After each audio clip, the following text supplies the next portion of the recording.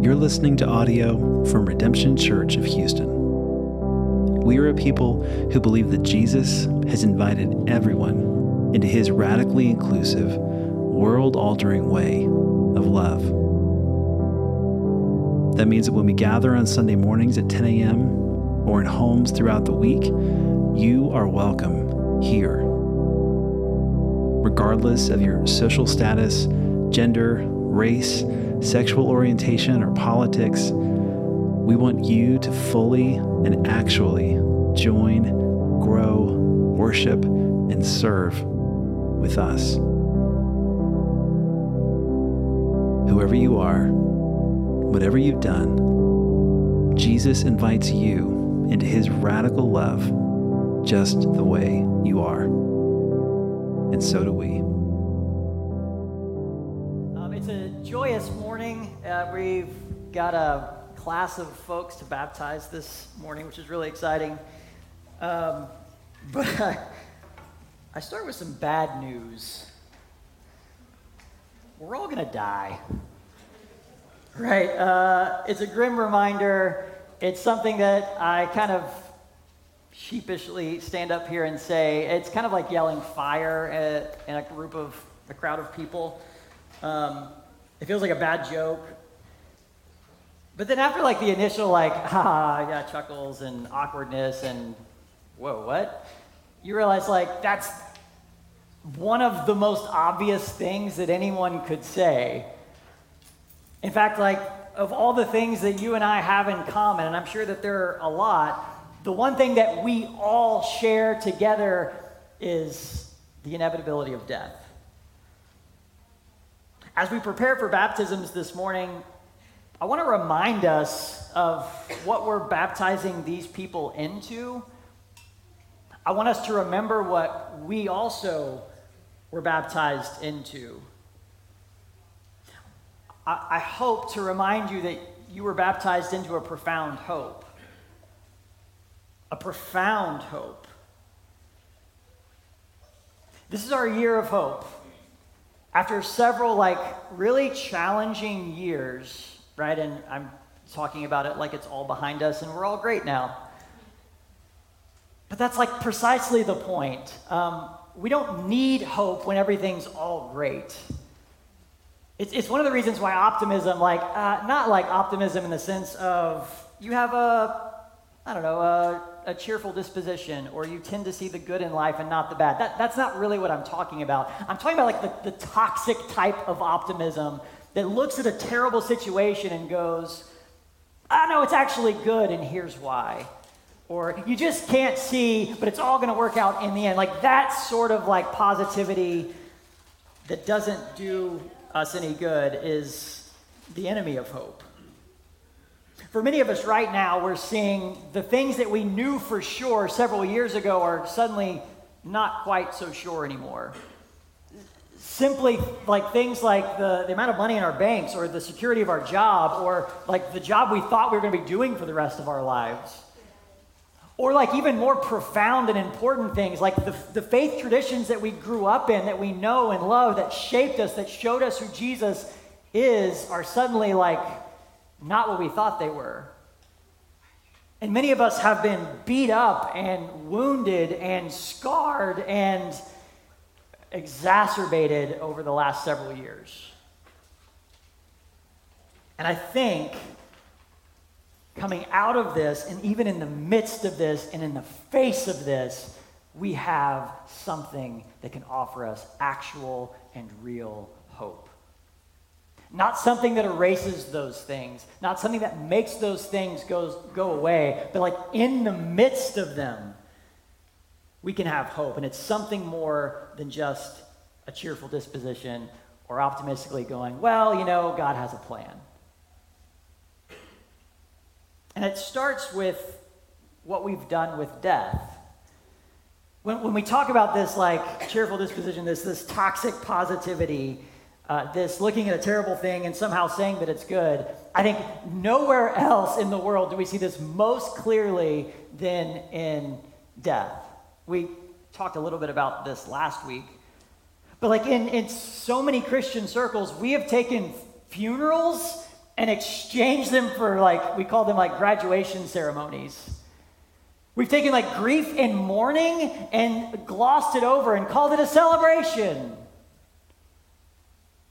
We've taken death and we've said, oh, well, no, really, death is actually a good thing. It's an ally. Death is our friend. We welcome death. No, absolutely not. And I think we do this because in some really alarming ways, American Christianity has abandoned our true wellspring of hope. And so this morning I want to do two really simple things. I pray that we together can embrace these two realities. Number one, that the hope of resurrection is in fact what is on offer in the work of Jesus. That Jesus will bring us back from death. And number two, that this hope radically changes the way that we live. And so first, the hope that we confess in baptism is in fact the hope that Jesus will bring us back from the dead. We see this clearly in Paul as he addresses the reality that Christ's death has sufficiently dealt with our problem of sin. As he asks and answers a rhetorical question. Romans 6, verse 1. We'll put it up on the screen for you. If you've got a Bible, feel free to pull it out. There's some in the seats in front of you. You can grab that and follow along as well. We're reading out of the New Living Translation this morning. We switched them up. Lots of translations have their strengths. Lots of translations have their weaknesses. There is no, the best translation. So we like to use different ones. Verse 1. Well then, should we keep on sinning so that God can show us more and more of his wonderful grace? Of course not. Since we have died to sin, how can we continue to live in it? Right, so we talked about this a little bit last week. Christ has died the death that we deserve because of our sin. And so Paul rightly asked, so they were off the hook, right? Sin has no more power over us. Sin has no more consequences. So we've got grace and more grace and lots of grace and free grace. So I can just go do whatever I want, right? I can live whatever type of life I would like, and it's all good, right? And Paul goes, no, of course not. Are you hearing me? When Christ died, you died. So how can you continue to live in your old way? Verse 3, or have you forgotten that when you were joined with Christ in baptism, we joined him in his death? For we died and were buried with Christ by baptism. And so Paul begins to explain how we are unified with Jesus in our baptism. That what happens to Jesus happens to us. That when Jesus is crucified, in some sense, he is enduring the crucifixion and the death on our behalf, so that his death is counted and considered as our death. But then in the same way, so also is his resurrection. So Paul goes on, and just as Christ was raised from the dead by the glorious power of the Father, now we also may live new lives. And so this unification in Jesus being brought back to life from the dead, it is in fact something that impacts us in as consequential a way as his crucifixion did. In other words, if we are united with Christ in his death, then we are also united with Christ in his resurrection. So that if his death is actually and truly doing something for us, then his resurrection is actually and truly doing something for us. It's not just a nod or God's pat on the back and attaboy, good job, son, way to go. No, there's something actually happening there. And this resurrection is doing something for us on two levels. The first is, this is probably not the right word for it, but it's the easiest one, so we're going to use it anyways. It works for us on a spiritual level, an interior level. And side note. The reason I hate to use this word is not because it's a wrong word. It's because we all already have a false sense of what it means to be human, and this dichotomy of, there's material and there's spiritual, and those two things don't share anything at all. And so we should focus on our spiritual self and don't worry about our material self, when what it means to be human is spiritual and humanity entwined and knit together, inseparable. Inseparable? Inseparable. That's the one. But I'm going to use the word anyways. We're given a spiritual resurrection. And the scriptures use all sorts of metaphors to describe this. You were dead, and now you're alive. You were blind, and now you see. You were sleeping, and now you are awake. You didn't know, and now you understand. You were in darkness, and now you're in light. Something changes. And so in this sense, resurrection begins now. We experience this life now. Jesus does something in us and for us right now.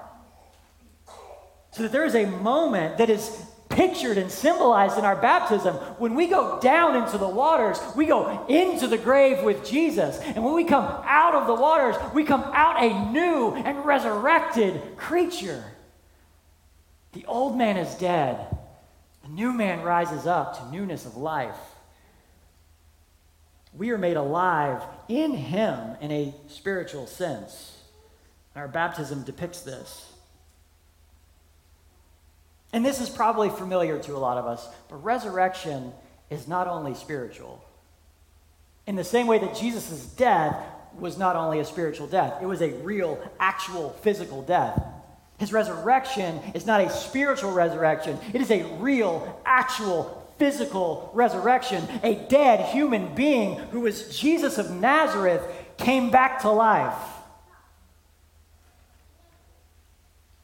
He went through the full human experience of death and was really and actually raised to real and actual life.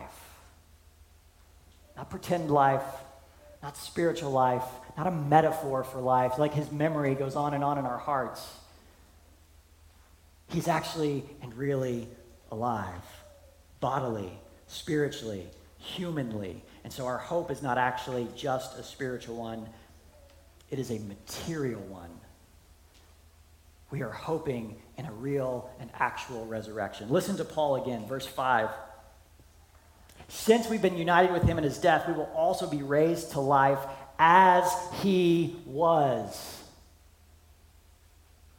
We will be raised in the same way that he was raised. And so if we are not going to experience an actual bodily resurrection, then that means that he did not experience an actual and bodily resurrection. He never came back to life. He's still rotting somewhere in a tomb. That's problematic. This is our profound hope. Johnny Cash clung to it. Ain't no grave gonna hold my body down. Look at y'all have me singing up here. Death does not actually have the final say. We will experience life again. So in the United States, there's been a perversion of this Christian hope. This one right here. We have abandoned material resurrection for spiritual escapism. Which on the surface feels like, what's the big deal, right? We're splitting hairs. No. This profoundly impacts the way we go about living our lives. It profoundly impacts the way that we understand the mission of the church. N.T. Wright has perhaps written one of the most important works on this modern era. I recommend anyone and everyone read it. It's accessible, it's easy to understand, and he explains, how did we get here to 2022 like spiritual escapism? And in that, he says this: Jesus' resurrection is the beginning of God's new project, not to snatch people away from the earth to take them to heaven, but instead to colonize earth with the life of heaven. That, after all, he says, is what the Lord's Prayer is about. Thy kingdom come, thy will be done on earth, just as it is in heaven. And so our narrow understanding of the work of Jesus, that Jesus has come to excuse our bad behavior so that we might be enabled to somehow live in his presence without him whacking us, right?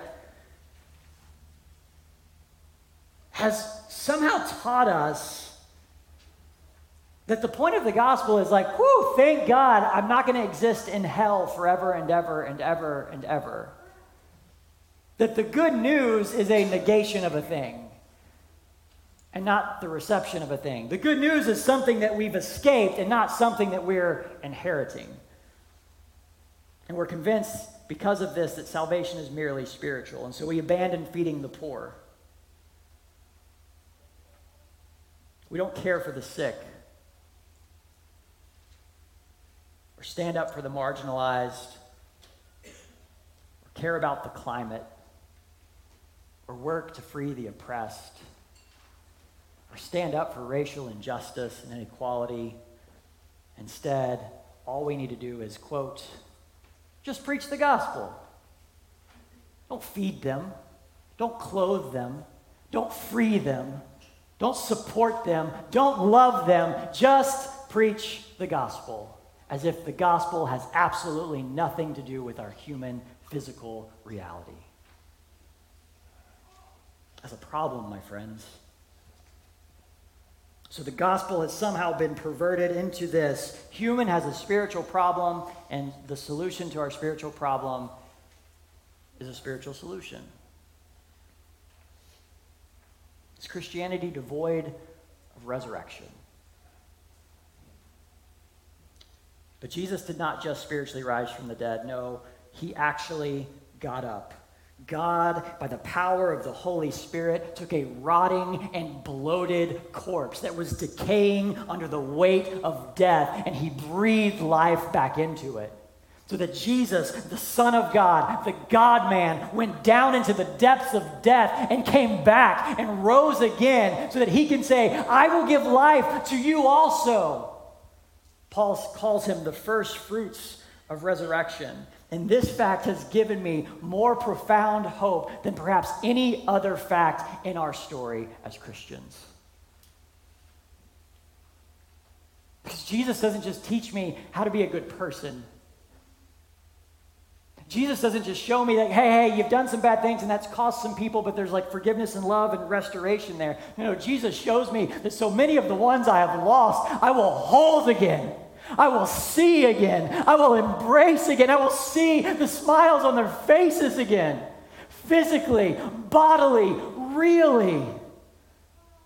This is powerful. Why are we not talking about this 24/7, nonstop? I don't know. Maybe even leave some room to believe that our pets will be brought back, right? The world matters. Material stuff matters. And this hope changes how we exist within the world. I'm going to wrap it up with this. Look at Paul in verse 6. We know that our old sinful selves were crucified with Christ so that sin might lose its power in our lives. We are no longer slaves to sin. Amen. Hallelujah. Yes. For when we died with Christ, we were set free from the power of sin. And since we died with Christ, we know we will also one day live with him. So in the in-between, when you've been freed from sin, but you've not yet experienced the fullness of resurrection, you can live a different type of life in hope. Verse 9, we are sure of this because Christ was raised from the dead. And Christ will never die again. Death no longer has any power over him. When he died once to break the power of sin. But now that he lives for the glory of God. So you also. Consider yourselves dead to the power of sin and alive to God through Jesus Christ. The hope that we confess in baptism, that of a real, material, bodily resurrection, is a hope that changes the way we radically exist in the world. Because now nothing has a claim to us. We are truly and actually free. When we believe a gospel without resurrection, we stop caring about the world in material ways. We abandon an ecological imagination. Rather than filling the earth with light and peace and love, we pursue hatred and violence and nationalism and racism and seek power to dominate them over us, right?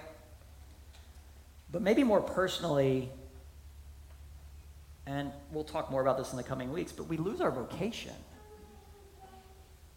We get up on a Monday morning without a resurrection and we're just like trudging through the day, trying to go get another paycheck or trying to build our own kingdoms or trying to like work our way out of loneliness or like whatever it is that we're experiencing.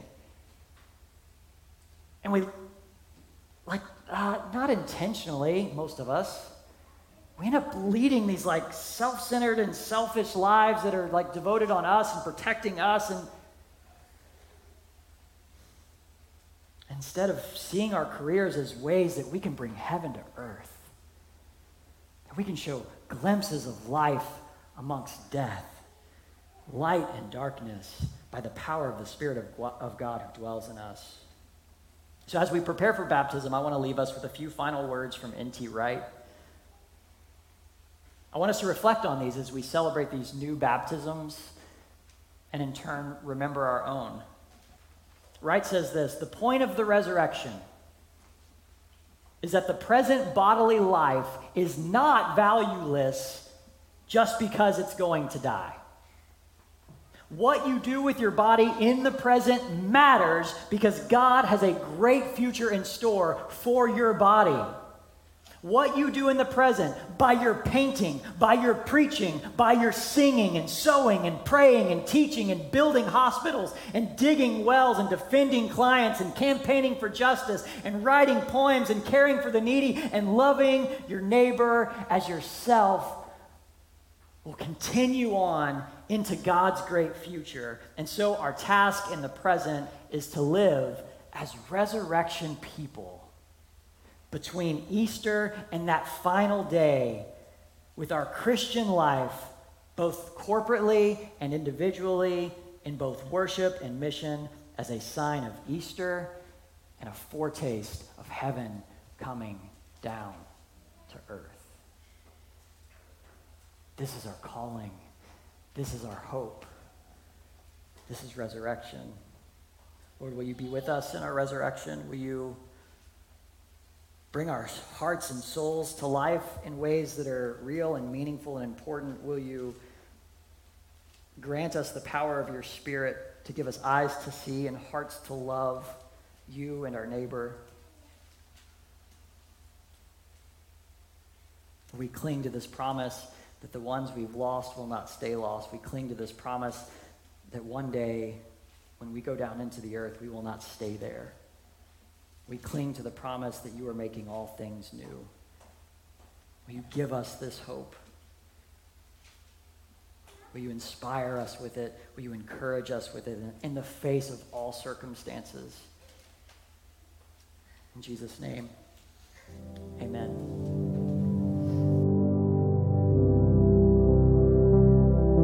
Thanks for listening.